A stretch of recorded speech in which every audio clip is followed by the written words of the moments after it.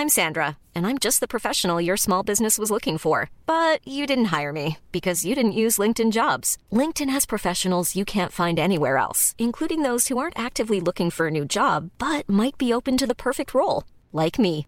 In a given month, over 70% of LinkedIn users don't visit other leading job sites. So if you're not looking on LinkedIn, you'll miss out on great candidates like Sandra. Start hiring professionals like a professional. Post your free job on linkedin.com/people today.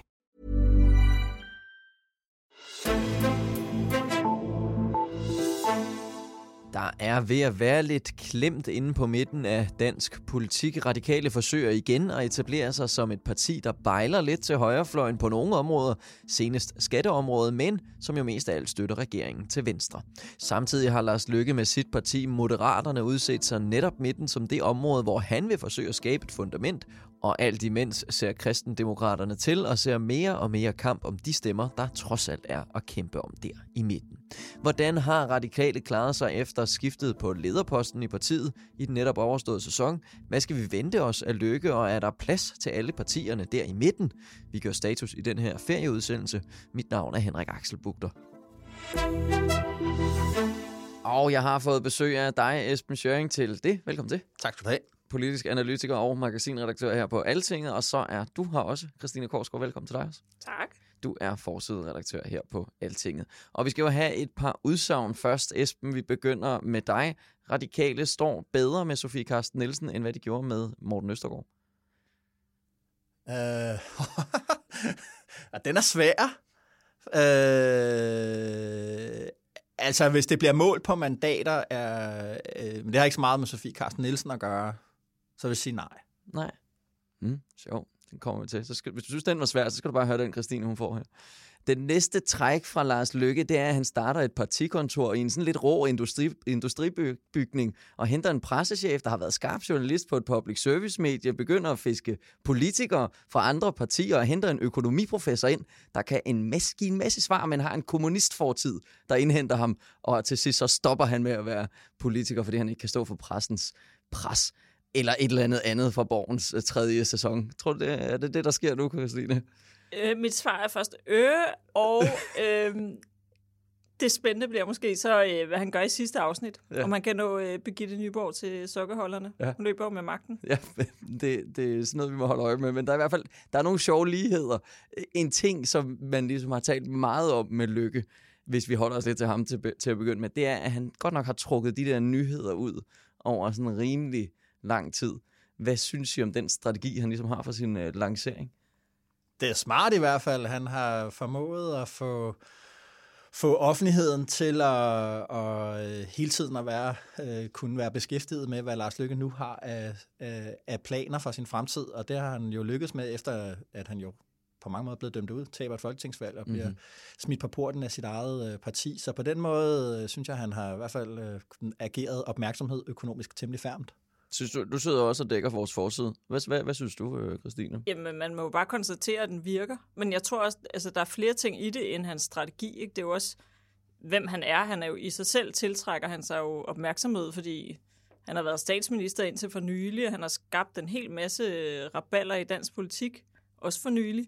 Og så har han bare fyldt meget i dansk politik i 20 år. Så når han starter et nyt projekt, er det jo klart, det tiltrækker sig noget opmærksomhed. Og så selve projektets indhold er jo interessant, fordi folk er jo rundt omkring nervøse for eller spændte på, om det kan skabe sådan et helt sådan opbrud eller rykke helt rundt på den parlamentariske situation. Men så er der jo også selvfølgelig noget strategi, hvor han har jo virkelig trukket lanceringen af det her parti ud, så vi har ligesom, først fik vi den ene bog i valgkampen om, at han ville det her midtersamarbejde, og så året efter fik vi en ny bog, som sluttede med, at han måske ville sparke døren ind til dansk politik. Og så et halvt år efter, så melder han sig ud af Venstre. 1. januar, lige efter nytårstalen nærmest, så snakker vi om det. Så tror jeg, et par dage efter sagde han, nu kommer der et politisk mødested. Og så hen over foråret har vi fået, han ville ikke afvise, det blev et parti. Han håbede, det ville blive et parti. Han satsede på, at det ville blive et parti. Og til sidst garanterede han, det ville blive et parti. Og så fik vi at vide, nu kommer det, og nu har det også fået et navn. Nu mangler vi bare noget politik. Ja, den mindre detalje. Esben, du fik også et udsagn, du lige skulle svare på. Den var ikke helt så klar. Kan du ikke lige uddybe lidt det her med Sofie Carsten Nielsen over for Morten Østergaard? Altså, hvad gør det for Radikale? Ja, først og fremmest tror jeg at sige om det radikale Venstre, at de i hvert fald siden valget der i 2019, som Morten Østergaard jo målt på mandater og stemmeprocenter klarede rigtig godt. Han fik partiet tilbage på de der 9,5-10%, som er ligesom højdeskrueren for det radikale gennem tiderne. Fra dag af må det have været, der altid tænkt på det her, det er sådan et meget kendt citat af en amerikansk science fiction forfatter, der hedder Philip K. Dick. Det er ham, der skrev Blade Runner, og han sagde, at virkeligheden er det, der står tilbage selv, efter du holder op med at tro på det. Og det tror jeg har været situationen for det radikale Venstre. De må have været i vantro over, for det første vantro over ikke at være med i regeringen, og at Socialdemokratiet ikke bare kunne lave en smal regering, men også kunne gøre det med succes, og kunne kanøfle det radikale Venstre så meget, som det radikale Venstre er blevet kanøflet jo siden valget, men jo også før valget, ikke? Med Mette Frederiksen meldte det der og opsagde samarbejdet med Radikal Grundlovsdag 2018. Og så det her med, at man bliver ramt af den her MeToo-skandale, efter at partiet jo har været dem, der har meldt mest offensivt ind på den linje, og med Morten Østergaard i spidsen. Og så viser det sig, at Morten Østergaard selv har lavet MeToo, som vi siger i dag, og det bliver brugt i et ret åbenlyst politisk spil om magten i partiet, og han bliver væltet internt på det meget berømte møde, der var hernede på det Kongelige Bibliotek. Ikke? Det må også på en eller anden måde, at de af alle skulle have en MeToo-sag. Det er jo altså partiet opfatter sig selv som nogen, der altid står på den rigtige side af de værdimæssige skillelinjer, og derfor så må det at være radikal have været en meget, meget mærkelig oplevelse de sidste par år. Hvad hæfter du der ved, Christine, hvor radikale er nu i forhold til sådan tiden lige efter Østergaard? Jamen, jeg tror, at altså, det der med, om radikale står bedre eller værre med Sofie Carsten Nielsen, der handler det måske mindre om de to personer og mere om deres strategier, hvor, som Esben siger, havde Morten Østergaard jo helt klart en strategi, der handlede om at få så mange vælgere som muligt. Det lyder jo som om, det er noget, alle partier vil gå efter. Men for radikale her har det jo nogle gange også handlet mere om at få de rigtige mandater, kan man sige, mere end om, hvor mange man vil få. Og han gjorde det ved at melde meget skarpt ud på klima og på udlændinge. Og det var der rigtig mange af deres. De har jo mange røde vælgere, der rigtig gerne vil have, og han talte måske mindre om deres økonomiske politik, som nogle af deres vælgere måske er mere i tvivl om, eller ikke så opmærksom på. Og den pakke gav rigtig mange stemmer ved valget, men de endte jo med ikke at kunne bruge dem til vildt meget, fordi det blev udelukket fra regeringen. Der er mange punkter, de ikke rigtig vil samarbejde med dem på, og de vil absolut ikke i regering med dem. Så Sofie Carsten Nielsens strategi lige nu ser jo ud til at bevæge sig lidt mere tilbage til noget gammelt radikalt, hvor hun prøver at genvinde den der position som en, der kan samarbejde til begge sider. Og det er jo nok især for lidt, få Mette Frederiksen til at få øje på, at de måske skal gøre et eller andet for at få dem med ind igen, for at få dem til at pege på sig næste gang måske. Ja, fordi der er jo især netop det seneste på skattepolitikken, hvor det var, hun meldte ud, at det kunne hun da godt finde på lige, og der var snak om topskat og så videre. Straks så fik de blå partier jo lys i øjnene.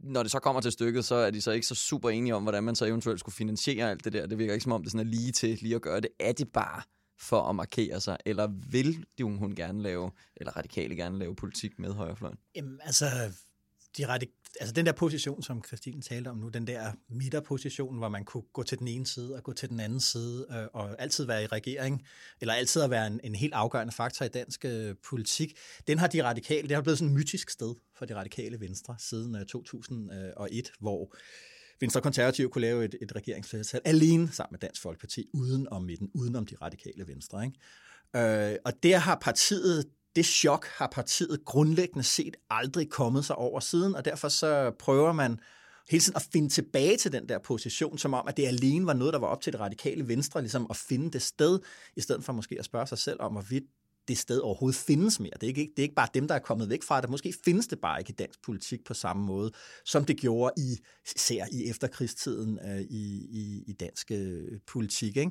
Og så er Christine også ret i, at det har så gjort, at partiet hele tiden svinger imellem meget aggressivt men også meget dygtig kampagnestil, som jo låner, altså de går ud i det redskabskurs, hvor der jo, altså der står populisme deroppe. Altså når Morten Østergaard tager ud og sover i ghettoer, eller svømmer over til den der ø Lindholm, som var et helt stort debatemne der i valget 2019. Det er populisme på den. Det ser jeg igen fuldstændig uden at være moralistisk og negativ over for det. Det er en faktor i demokratisk politik, at man kan vælge at gribe til populistiske strategier. Under valgkampen lavede han også det der, hvor han slog Dansk Folkeparti og Stram Kurs sammen og kaldte dem Dansk Kurs og Stram Folkeparti, eller hvad det nu er, I hedder, som han sagde. Ikke? Altså dybe stød, og egentlig også sådan lidt ureglementeret, men samtidig jo med glimt i øjet, fører en meget dygtig valgkamp, som Christian siger, de kan have meget svært ved at omsætte kampagne til funktionsdygtig politik. Ikke mindst, når det handler om udlændingepolitik. Du kan føre en kampagne på udlændingepolitik, der suger en del stemmer til sig af de dele af befolkningen, som er imod den brede konsensus om stram udlændingepolitik, der er i Danmark. Nu kan bruge den til noget bagefter. Og så er det har en tendens til at falde lidt sammen for de radikale bagefter. Ikke? Og jeg synes, der er lidt dobbelt i Sofie Carsten Nielsens strategi. Hun kommer til, og jeg har jo været en del af Østergaards strategi, og der har der været en anden position i Radikale Venstre, som Martin Lidegaard har repræsenteret, siger, at vi skal tilbage og være det der lidt mere rationelt, fornuftige midterparti, og vi skulle opgive kampagnen på udlændingepolitikken, den er tabt, lave det kompromis, SF og Enhedslisten også har lavet, ja, vi har en anden politik, men vi har ikke tænkt os at gøre noget ved det, ikke? Lidt ligesom Kristeligt Folkeparti har det med aborten. Og da hun så kommer til at blive formand, så vælger hun faktisk at hive Lidegaard ind, og siger, nu det der med, at vi skal være det der rationelle midterparti, og ikke have hele tiden tro regeringen med, at vi vil vælte den, det er også min strategi. Og i det der lys, synes jeg også, man kan se det der åbningssamarbejde til de borgerlige om den økonomiske politik, og vi skal have nogle nye reformer og alt det der. Det er en del af det. Men så lige pludselig, faktisk parallelt med det, så melder hun meget hårdt ind på det her spørgsmål om Syriensflygtningen og børnene nede i Al-Hol-lejren, og laver det der med, at hun maler et hjerte, tror jeg det er, inde i hånden, og står og, sådan, og tager nogle billeder der og sætter det på rundtur i de sociale medier, som ligesom er den der, det er kampagnedelen af Radikale Venstre. Ja, de kan suge en masse af de venstreorienterede vælgere, der er oprømte over den udlændingepolitik, vi fører, men hun kommer jo ikke til at kunne gøre noget ved det. Og den spilletag har hun jo ikke kommet ud af. Men lige præcis den der med Syriens børnene, må man vel sige, at altså, der har de også kastet sig ind i en kamp, som de kunne se, hvor de rent faktisk kunne hente et resultat. Ikke? Jo. Og de er jo også, når de har slået sig så stort op på noget med udlændingepolitik og klima, så er det også to ting, hvor ved næste valg er de jo nødt til at kunne stå og sige, at de fik et eller andet ud af de 4 år, hvor de så støttede regeringen. Ikke? Så hvis de kan hive den der med Syriens børnene hjem, for eksempel, og også kunne sige, at det var en af deres, så er det jo vigtigt. Så hun er jo helt klart nødt til at spille på flere af de der heste, fordi hvis hun kun står og snakker om borgerlig økonomisk politik, så er der rigtig mange af hendes vælgere, der ikke gider det der show. Ikke? Så ja, lige præcis, fordi det er jo også det, som jeg tænkte på, da jeg læste det her med ønsket om lavere skat og så videre. Jeg kan da huske, at jeg har lavet udsendelser herinde, hvor vi har dækket, at hvis radikale Venstres vælgere skulle vælge et andet parti, så er det helt ud på venstrefløjen. Stor del af dem er Enhedslisten. Set ud fra det, så er det da ikke et særligt smart træk. Nej, men det er altså igen, jeg tror også, at vi skal huske på, at baggrunden for det her er, at efter at Morten Østergaard-skandalen rullede, så har det Radikale Venstre jo mistet halvdelen af deres stemmer, og det er til at forudse, at mange af dem må være venstreorienterede vælgere, dem der har det som andet valg, at det er dem, der er taget efter, de simpelthen føler, at det her, det kan de ikke være med til længere. Så selvfølgelig er hendes situation, at hun bliver nødt til at få nogle af de mandater tilbage, hvis hun skal have slagkraft, og jeg er enig med Christine, det her, det handler om de radikales forhold til Socialdemokratiet, for forestillingen om, at det Radikale Venstre skulle indgå i en eller anden form for parlamentarisk samarbejde med de borgerlige, inklusiv Dansk Folkeparti og Nye Borgerlige, det vil knække partiet. Så det handler jo om at hive, altså hvis hendes strategi er ikke kun at få indflydelse, men også hive nogle stemmer hjem og nogle mandater næste dag, så tror jeg, at hendes strategi mere går på at hive dem hjem gennem indflydelse, altså ved at kunne sige, at hun faktisk opnåede nogle resultater. Så måske er det okay, at hun ikke hiver en masse hjem i målingerne lige nu, for jeg tror, at hendes strategi er at få et eller andet igennem hos Socialdemokraterne. Så når hun bejler til det blå, er det jo også for at få Socialdemokraterne til at give hende noget, som hun så en dag vil kunne gå ud til vælgerne og sige, jeg fik faktisk noget. Ikke? Og nu når I nævner meningsmålingerne, så tjekkede jeg lige op på det, inden vi gik i studiet. De ligger på 5,6% af stemmerne i det vægtede snit, som vi har. Ved valget i 19, der fik de 8,6% af stemmerne. Og altså, det er jo nogenlunde det samme, faktisk nærmest præcis det samme som Dansk Folkeparti. Og nu ligger det så lavere end Dansk Folkeparti. vi taler jo om, at Dansk Folkeparti ikke ligefrem er i god forfatning. Er Radikale så i værre forfatning? Jeg synes, de der tal er vel ikke nødvendigvis sådan katastrofale for Radikale set i sådan et lidt længere perspektiv. Mm-hmm. Det er måske nærmere sådan lidt, hvad man kunne kalde måske et naturligt niveau, hvis man kan tale om det. I hvert fald, hvis man ser over nogle årtier, så har de jo typisk ligget dernede omkring. Så har de nogle gange lige været oppe og nærme sig de 9-10 måske, men jeg tror måske ikke, at Sofie Carsten Nielsen hun behøver at sidde og være bange for, at de er ved at ryge ud af Folketinget. Mm-hmm. Og måske skal hun heller ikke regne med at komme op på 9-10% næste gang. Jeg tror, det er vigtigere for hende, hvad det er for nogle, hvad hun kan bruge de mandater til. Mm-hmm. Hvad siger du, Esben? Men når jeg kigger på det radikale venstre, så synes jeg, at måden at forstå deres ageren på de sidste 20 år, er at forstå, at det er et parti i krise.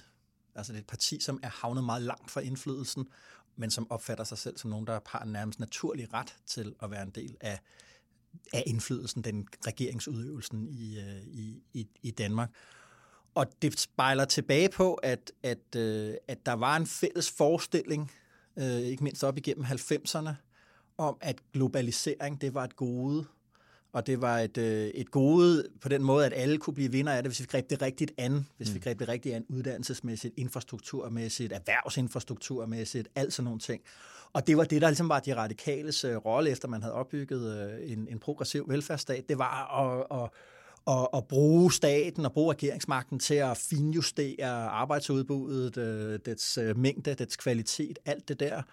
Og det var fordi, der var en bred enighed, som rakte helt ud til de borgerlige, og også var en del af, som Socialdemokratiet også abonneret på, at globalisering, det var bare en nødvendig proces, den skete sådan helt af sig selv, og den var ikke op til os at beslutte os for. Det, der var op til os at beslutte os for, det var, hvordan vi ville indrette os på en udvikling, vi grundlæggende set ikke var herre over længere. Og hvis vi gjorde det rigtigt, skulle vi alle sammen blive vinder i den. Det er også et udtryk, apropos Lars Løkke, han har brugt i en nytårstale. Vi kan alle sammen blive vinder. Det er en paradoksal måde at udtale sig på, fordi hvordan kan alle være vinder? Er der så nogen, der er vinder? Er der ikke altid en taber? Og sådan noget. Men det, man jo fandt ud af, den reaktion, der har været i befolkningen, den erfaring, der har været, det er, at globalisering har taber. De har taber her, og de taber, de er klar til at gøre oprør, hvis mod de politikere, der de vælger. Ikke? Det er historien om Dansk Folkeparti, og det har mange måder været det der sådan globaliseringsskepsis. Vi har brug for nogle politikere, der passer på os, og Mette Frederiksen har været enormt dygtig til at suge til sig.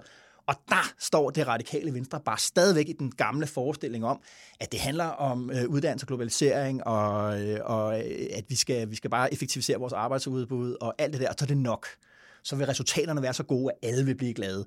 Og der kan man sige, der synes jeg, at partiet mangler lidt at tage stilling til, at vores tid er en tid, hvor globalisering viser sig som en krise. Og det undrer mig faktisk en lille smule, når man taler med radikale. De er meget glade for Emmanuel Macron, den franske præsident. De synes virkelig, den der bog, han skrev, er rigtig god. Hvis de har læst de taler, den franske præsident har holdt siden, så er han jo om nogen en liberal helt, der siger, vi lever i en krisetid.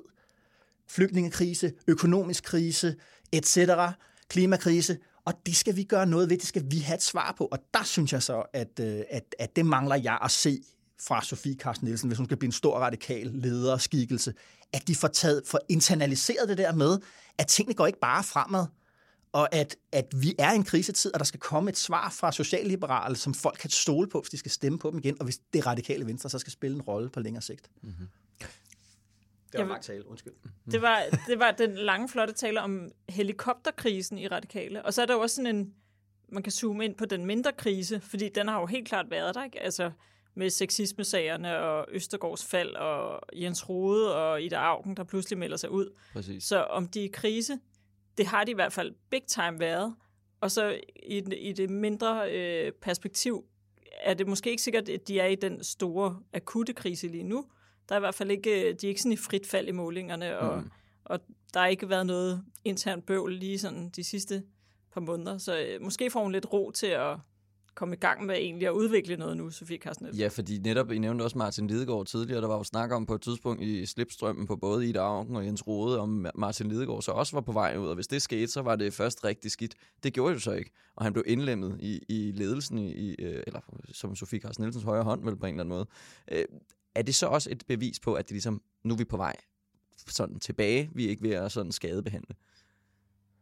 Jeg tror ikke, man kan sige noget om de er på vej tilbage nu, men man kan bare sige, det er jo fedt for et parti, når der har været super meget bøvl og alt muligt internt, og hvor lederen bliver beskyldt for at fortie sandheden og sådan noget, at man nu taler om politik, og hvor vil hun placere sig. Altså det er jo vel må man sige, næsten altid godt for et parti, at det ikke er det interne bøvl, man taler om. Så det er i hvert fald positivt. Mm. Ja, men man kan jo lægge mærke til i de sidste 20 år, at mange af de politiske nydannelser, partimæssige nydannelser, der har været fra Ny Alliance og frem efter, der er jo mange af dem, der har rødder i det radikale venstre. Ja. Og der, man kan jo se hele rækken af Ny Alliance, Liberal Alliance, Alternativet, Borgerligt Centrum, hvad de ellers har heddet, partiet fremad. Mere eller mindre politiske englebørn, alle sammen. Det er jo alle sammen radikale politikere, ekspolitikere, der har forsøgt at genopfinde det radikale venstre og den der midterposition i nye gevanter, og det er alt sammen grundstødt på en eller anden måde. Ikke? Og nu har vi så, apropos Lars Løkke, et nyt forsøg på at gøre noget, der ligner det. Mm-hmm. Og det er klart, det går hårdt ud. Altså, det er jo både et udtryk for det radikale venstres krise, at det der med, hvor vi havde den der position engang, og nu er den væk. Og så prøver partiet at finde ud af en måde at gøre det på. Der er nogle politikere, der har rådet det radikale, som har prøvet på det i andre partier, og det er alt sammen grundstødt. Så på en eller anden måde, så er det der, at den der kamp om midten, som vi kan vente efter sommerferien, som jo også inkluderer Kristelig Folkeparti, som jo også prøver at præsentere sig som et midterparti. Altså, det er jo nok vigtigt at sige, at midten i dansk politik har flyttet sig. Den position er i krise, og den er også i krise i det radikale venstre. Derfor så ser vi politikere, der kommer ind ad døren og ud af døren, og det her meget sådan, man både er sådan et traditionelt midterparti, der taler om økonomiske reformer og melder meget hårdt ud på værdipolitikken. Altså sammenhængen er der ikke. Der er krise. Så hvis vi drager Løkkes projekt på parti Moderaterne ind der gerne vil ligge sig nogenlunde i midten, sådan lidt til højre, som man umiddelbart lige kan forstå, er der så en bane for ligesom at skabe sig en platform der? Eller altså, hvad er der med den midte der? Bliver det for crowded? Er den der overhovedet? Hvad tænker I om Løkkes muligheder? Altså, ja, det er virkelig svært at sige, men man kan sige, at der er jo ret mange, der gerne vil prøve at spille ind på den der midterbane i hvert fald. Og Sofie Carsten Nielsens meldinger på den økonomiske politik, og hun gerne vil samarbejde med de borgerlige, er jo nok også lidt et modtræk til Løkke. Ikke? Altså hun prøver ligesom at møve sig lidt ind, for at den der plads ikke skal stå for ledig. Mm-hmm. Men jeg ved ikke, om Løkke måske kunne have en lidt bedre mulighed for at spille den der rolle, fordi Sofie Carsten Nielsen vil altid være ligesom placeret i rød blok for vælgerne, tror jeg, fordi de har været der så længe, så det er måske sværere for hende at løsrive sig fra det, hvor jeg ved ikke, om man kan sige, at Løkke står lidt mere frit, og det er også svært at se Sofie Carsten Nielsens samarbejde med Dansk Folkeparti, der kan måske bedre se Lars Løkke. Mm-hmm. Men ja, der er jo en eller anden en ledig plads, men det er jo rigtigt nok, som Esben siger, at den er sådan, hvad skal man gøre med den, hvis man står der? Hvordan skal man få det til at binde sammen med den der udlændingepolitik, der jo crasher med det hele på en eller anden Fordi noget af det, som Løkke også snakkede om, var jo også det, sådan helt blokpolitisk og så videre, men vi ser jo Socialdemokratiet lave aftaler med højrefløjen, så er den præmis der overhovedet? Altså, der var en joke i nålerne, der gik på, at hvor man begyndte at tale om det der med blokpolitik, og at blokpolitik var noget værre noget. Og så var der nogen, der sagde det af nålerne, at blokpolitik, det er aftaler, hvor det radikale venstre ikke er med. Ikke? Jeg tror ikke på, altså den der, det verdensbillede, Lars Løkke prøver at præsentere, som om man på yderfløjene styrer alt i dansk politik, er blevet helt ekstremt og sådan noget. Altså det kan godt være, det er en personlig erfaring af, at han har følt sig meget presset af Dansk Folkeparti. Og det kan jeg sådan set også godt forstå, de var ude med riven efter ham. I det øjeblik, han blev formand for Venstre, så var de største clashes dengang der i 2008-9 stykker. Altså, han var i klammeri med dem af flere omgange. Og han har måske nok gerne ville væk fra dem, men ikke kunne komme væk fra dem, fordi der nu har været den politiske situation, der har været. Men jeg tror ikke, og jeg synes ikke, det er nogen specielt god beskrivelse af SF og Enhedslistens rolle i dansk politik at tale om, at vi har den mest pragmatiske og loyale parlamentariske grundlag fra den yderste venstrefløj i Danmark, vi har haft nogensinde. Mm-hmm. Og de gør det med succes. Og derfor så synes jeg tror, at han har svært ved at skaffe det der klang, når han siger det der, så tror jeg, at han taler til en masse sådan lyseblå borgerlige vælgere, der lever i storbyerne, som også synes, at Dansk Folkeparti og Nye Borgerlige, hele den tone og hele den rolle udlændingepolitikken har spillet, har været for meget. og nu skal vi tale om, at globaliseringen er rigtig fed, og frihandel er rigtig godt, og vi kan godt lide teknik og sådan fremskridt på den måde. Det er det med, jeg tror, han appellerer til. Så han appellerer til vælgere, der lige så godt kunne stemme Venstre, og måske også kunne stemme Konservative, at de der sådan nogle Frederiksberg-borgerlige typer. Ikke? Men det er rigtigt, at det bliver jo en interessant ting at følge frem mod næste valg. Det er jo den der rødglødende kamp på midten, og meget, meget, meget få vælgergrupper, altså meget smal vælgergruppe i virkeligheden, ikke? Hvor du har Radikale, Kristeligt Folkeparti, Moderaterne, i virkeligheden også lidt Venstre, der også gerne vil ind og appellere. Altså Jakob Ellemann er et klassisk eksempel i virkeligheden på sådan en lyseblå borgerlig politiker og vælger, vil jeg sige, ikke? Der bliver kamp om dem, og det bliver sådan en helt selvstændig sådan situation i dansk politik her næste par år. Altså det problem, Løkke han prøver at adressere, problemet for ham er måske, at det er jo mest af de blås problem. Altså det er jo Venstres problem egentlig, han er ude og prøve at løse, men det kan Mette Frederiksen jo være lidt ligeglad med, så længe hun har så mange år på sin side, for det er ikke et problem, der er over på hendes side. Mm-hmm. Og alt imens, så er der sådan et lille parti mere, som vi også lige kan bringe ind over, som hedder Kristendemokraterne, som ved sidste valg kom med en partiformand, eller i hvert fald en politisk ordfører, jeg ved ikke, hvad den hedder i Kristendemokraterne, Isabella Arndt, som var blev en stor stjerne under det valg, og lige pludselig begyndte man at tænke, måske kunne det være, at de kunne komme op og få 2% og komme ind i Folketinget, og ikke bare skulle op på det der kredsmandat. Hvad er situationen for dem nu, når der kommer så meget fokus på den her midte? Ja, jeg er svært ved at se noget godt ved det for dem. Altså fordi det var jo lidt den rolle. Engang havde de en rolle, som de her, der havde abortspørgsmålet, var vel i virkeligheden deres hovedmærkesag. Og så senere prøvede de at profilere sig lidt som den borgerlige sides samvittighed, eller sådan noget. Altså dem, der også stod for en mere midtersøgende udlændingepolitik og sådan lidt pragmatisk tilgang. Men ja, der ligger jo netop både Radikale og Lars Løkke, der også prøver lidt at gøre det. Så jeg synes, det ser jo svært ud for dem. Nu har de fået Jens Rohde med, som sikkert kan komme med nogle kvikke bemærkninger og profilere dem lidt på den måde. Men ja, det ser lidt svært ud, synes jeg. Ja, helt enig. Godt. Her til sidst, hvis vi ser lidt fremad, og vi så hopper tilbage til Radikale, skal der så ske et eller andet nyt på de politiske områder, som klima og udlændinge, som jo især er deres mærkesager, for at de ligesom kan føle, at tingene går godt for dem, eller skal de bare forsøge at sådan finde fodfæste og en vej tilbage? Altså, hvad skal det ligesom være det næste stykke tid for Radikale? Hvad tænker I der? Jamen altså, hun har jo lagt sin stil frem, synes jeg, her de sidste par måneder, Sofie Carsten Nielsen. Jeg har lagt mærke til, at hendes grundlovstale bed jeg meget mærke i. Det var jo en forfaldsfortælling. Altså, det handlede virkelig om, hvordan at dansk politik var faldet i en eller anden form for også moralske afgrund. Og det synes jeg var meget højstemt. Hun var meget berørt under sin egen tale. Det lød på hende, som om at hun indimellem var ved at græde simpelthen. En meget indigneret tale, og hun har ligesom også ført det ind på sin egen person og talt om de der arbejdsforholdene, at politik er gået i stå. Hun læser meget tæt op af en bog, der er sådan, alle læser her i boblen, Sigge Winther Nielsens bog, Entreprenørstaten, som jo også stiller den her diagnose af, at politik, de store reformer, vores evne til at omstille samfundet er gået helt i stå, ikke?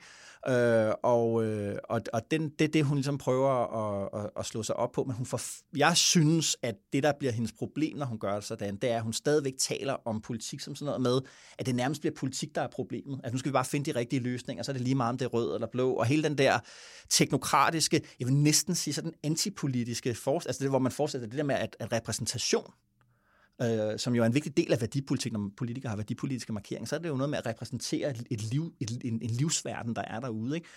Og det, der er det sjove ved det, er, at det var engang mainstream i politik, ligesom at tale sådan der 90'erne frem, var det mainstream at tale sådan. Altså, du ved, det handler bare om løsninger, og ideologierne var døde, og alt sådan noget. Og der er det sjove ved i dag, at det er en position, som er sådan lidt anti-establishment-agtig i virkeligheden, ikke? Altså, og jeg har lidt svært ved at se, at det har den helt store klangbund, netop fordi, at jeg stadigvæk savner at høre fra Radikale Venstre, fra danske liberale i det hele taget, det der med, at den der store forestilling om globalisering, at vi alle sammen vil få de samme værdier og gå ind for de samme ting, og derfor var politik sådan set bare et spørgsmål om, hvilken form for teknisk løsning vi skulle vælge og sådan noget. Det mangler lidt, at de tager det ind, at sådan ser verden bare ikke ud længere. Og det venter jeg stadig lidt på at høre. Jeg synes, vi lavede en interview med Martin Lidegaard på et tidspunkt. Jeg synes, at han var ligesom på vej ind i det der. Der var nogle bøger, de udgav, som også sådan dyppede tåen ned i det der med, at det verdensbillede, danske liberale har haft, er faldet til grunden, ikke? Og det tror jeg stadigvæk, altså hvis der skal ske noget, hvis det radikale venstre skal flytte sig, så starter den altså der. Hvad kommer du til at holde øje med, Stine? Jamen, nu nævner du udlændinge og klima. Jeg tror ikke, de radikale har nogen forestilling om, at der egentlig ændrer sig noget på udlændingepolitikken. Det er ligesom blevet sådan en ting. De fleste på borgen tror jeg bare er enige om, sådan er det. Klimaet der skal de bare have nogle resultater igennem inden næste valg. Det er nærmest et must, hvis det ikke skal gå helt galt. Og så jeg ved ikke, om der er en eller anden mulighed for, her under corona har der jo været, altså, det har også været en mulighed for Jakob Ellemann, det der med, at Mette Frederiksen har sat sig så hårdt på magten, og der har været så, staten har ligesom pludselig bestemt rigtig meget, så pludselig er der blevet måske lidt bedre grobund for det der med at være liberal. Og altså ligesom kristendemokraterne engang kunne prøve at være dem, der så poppede op som den der gode samvittighed ude hos de borgerlige. Jeg ved ikke, om de radikale kan ligesom profilere sig lidt som dem, der bokser lidt imod staten i den røde blok. Altså dem, der i modsætning til de andre, altså de kan alle sammen lidt, nogen kan kategorisere dem som lidt socialistiske, eller staten må bestemme alt muligt. Og der kan de radikale så ligesom være dem, der stikker ud der, og så måske være dem, man vil stemme på, hvis man stadig gerne vil have en rød værdipolitik, men også er lidt liberal. Esben? Jamen, så er der jo ikke, altså der kommer en dagsorden, som det bliver lidt sjovt at se, hvordan partierne i det hele taget forholder sig til. Det er det her spørgsmål om vækst i dansk økonomi og vækst i europæisk økonomi i det hele taget. Fordi væksten er lav i vores del af verden. Ikke? Nu er der så lidt catch-up efter corona, ikke? Men det er et strukturelt problem, som man skal finde ud af at forholde sig til. Hvordan får vi flyttet væksten op? Og der kan man sige, at regeringen har jo spillet ud med de der anden generations reformer. Det bliver lidt sjovt og interessant at se, hvad det kommer til at betyde. Og der kunne jeg godt se, at de radikale kunne komme ind ligesom at sige, okay, vi taler om reformer, og vi taler om uddannelse, og det bør være noget, de radikale venstre ligesom kan komme ind og være en konstruktiv samarbejdspartner, apropos det her med at få resultater. Og det bliver det der økonomiske spørgsmål der, hvordan man og vækstspørgsmålet, det bør være noget, de radikale kan få noget ud af. Mm-hmm. Vi må jo holde øje og se, og så vil jeg bare sige tak, Christine Korsgaard, for at du var med. Selv tak. Og tak til dig, Esben Schøring. Selv tak.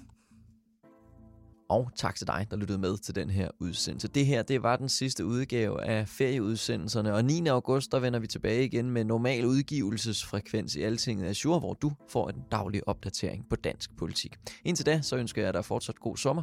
Mit navn er Henrik Axel Bugter, og vi lyttes ved.